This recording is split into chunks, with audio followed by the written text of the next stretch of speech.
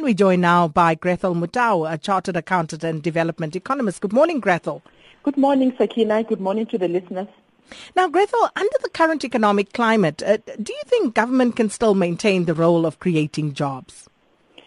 Sakina, really, I don't believe so, because government will definitely, based on the information that we had yesterday, whether the information that was released by the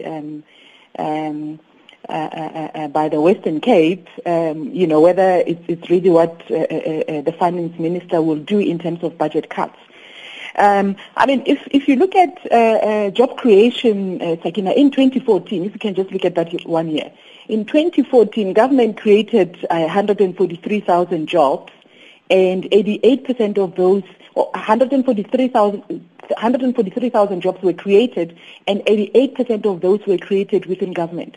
As I just mentioned now, it's really impossible that government can continue that role given the very limited resources, and it really is a time that government should be galvanizing the private sector. I see that the Business Day this morning reports that government will actually, the president will be meeting with the private sector next week, Tuesday, yes. And for me that is a very, very possible step. And we have seen the private sector investing in the country in the past. The renewables is one such example where they invested 193 billion. And government, the private sector is sitting with a lot of money. Some people talk of 700 billion, but others talk to 1.2 trillion rand. That they're able to invest in the economy. And I think really this is the time, the environment is right that for us to be able to do more PPP projects like the Gautrain project. And perhaps if I can just touch on how a typical Gautrain project would work, it's the private sector will run the risk and really take the risk of design, planning, and construction, as well as management of a project.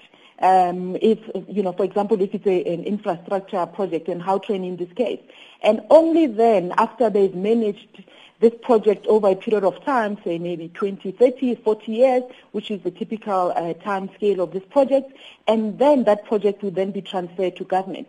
Now, this allows government to leverage on the expertise of the private sector while making sure that despite the very limited resources, they're still able to deliver a public service. And then often, we talk about education as being the silver bullet, but we also have a problem with unemployed graduates in the country. How does this happen, and how can it be resolved? I think, Sakina, there's perhaps two things.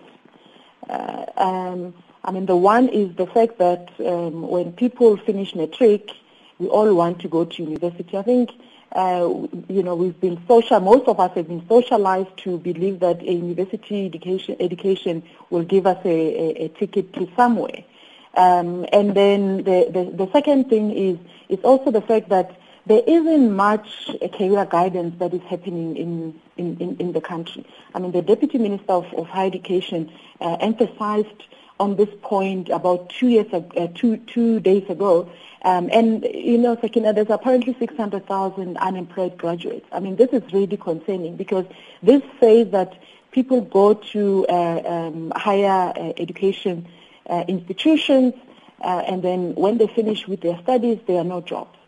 Now, I believe that as professionals, we have, professionals like myself, we have a duty because we really have benefited from this system of post-1994, and we have to get involved in career guidance and counseling. There are a number of organizations that are already involved in the private sector, in civil society, organizations such as the BMF, the APSIP, the African Women Chartered Accountants, for example.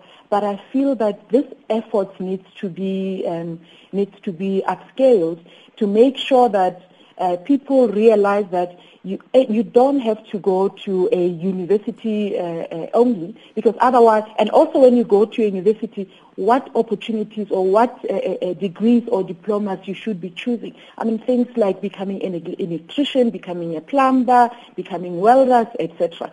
The Deputy Minister mentions that we actually don't have sufficient artisans in this country to such an extent that we actually have to import from countries such as Thailand. I mean, this is the basic skill that we should be able to build in our country, and I think we all have a role to contribute.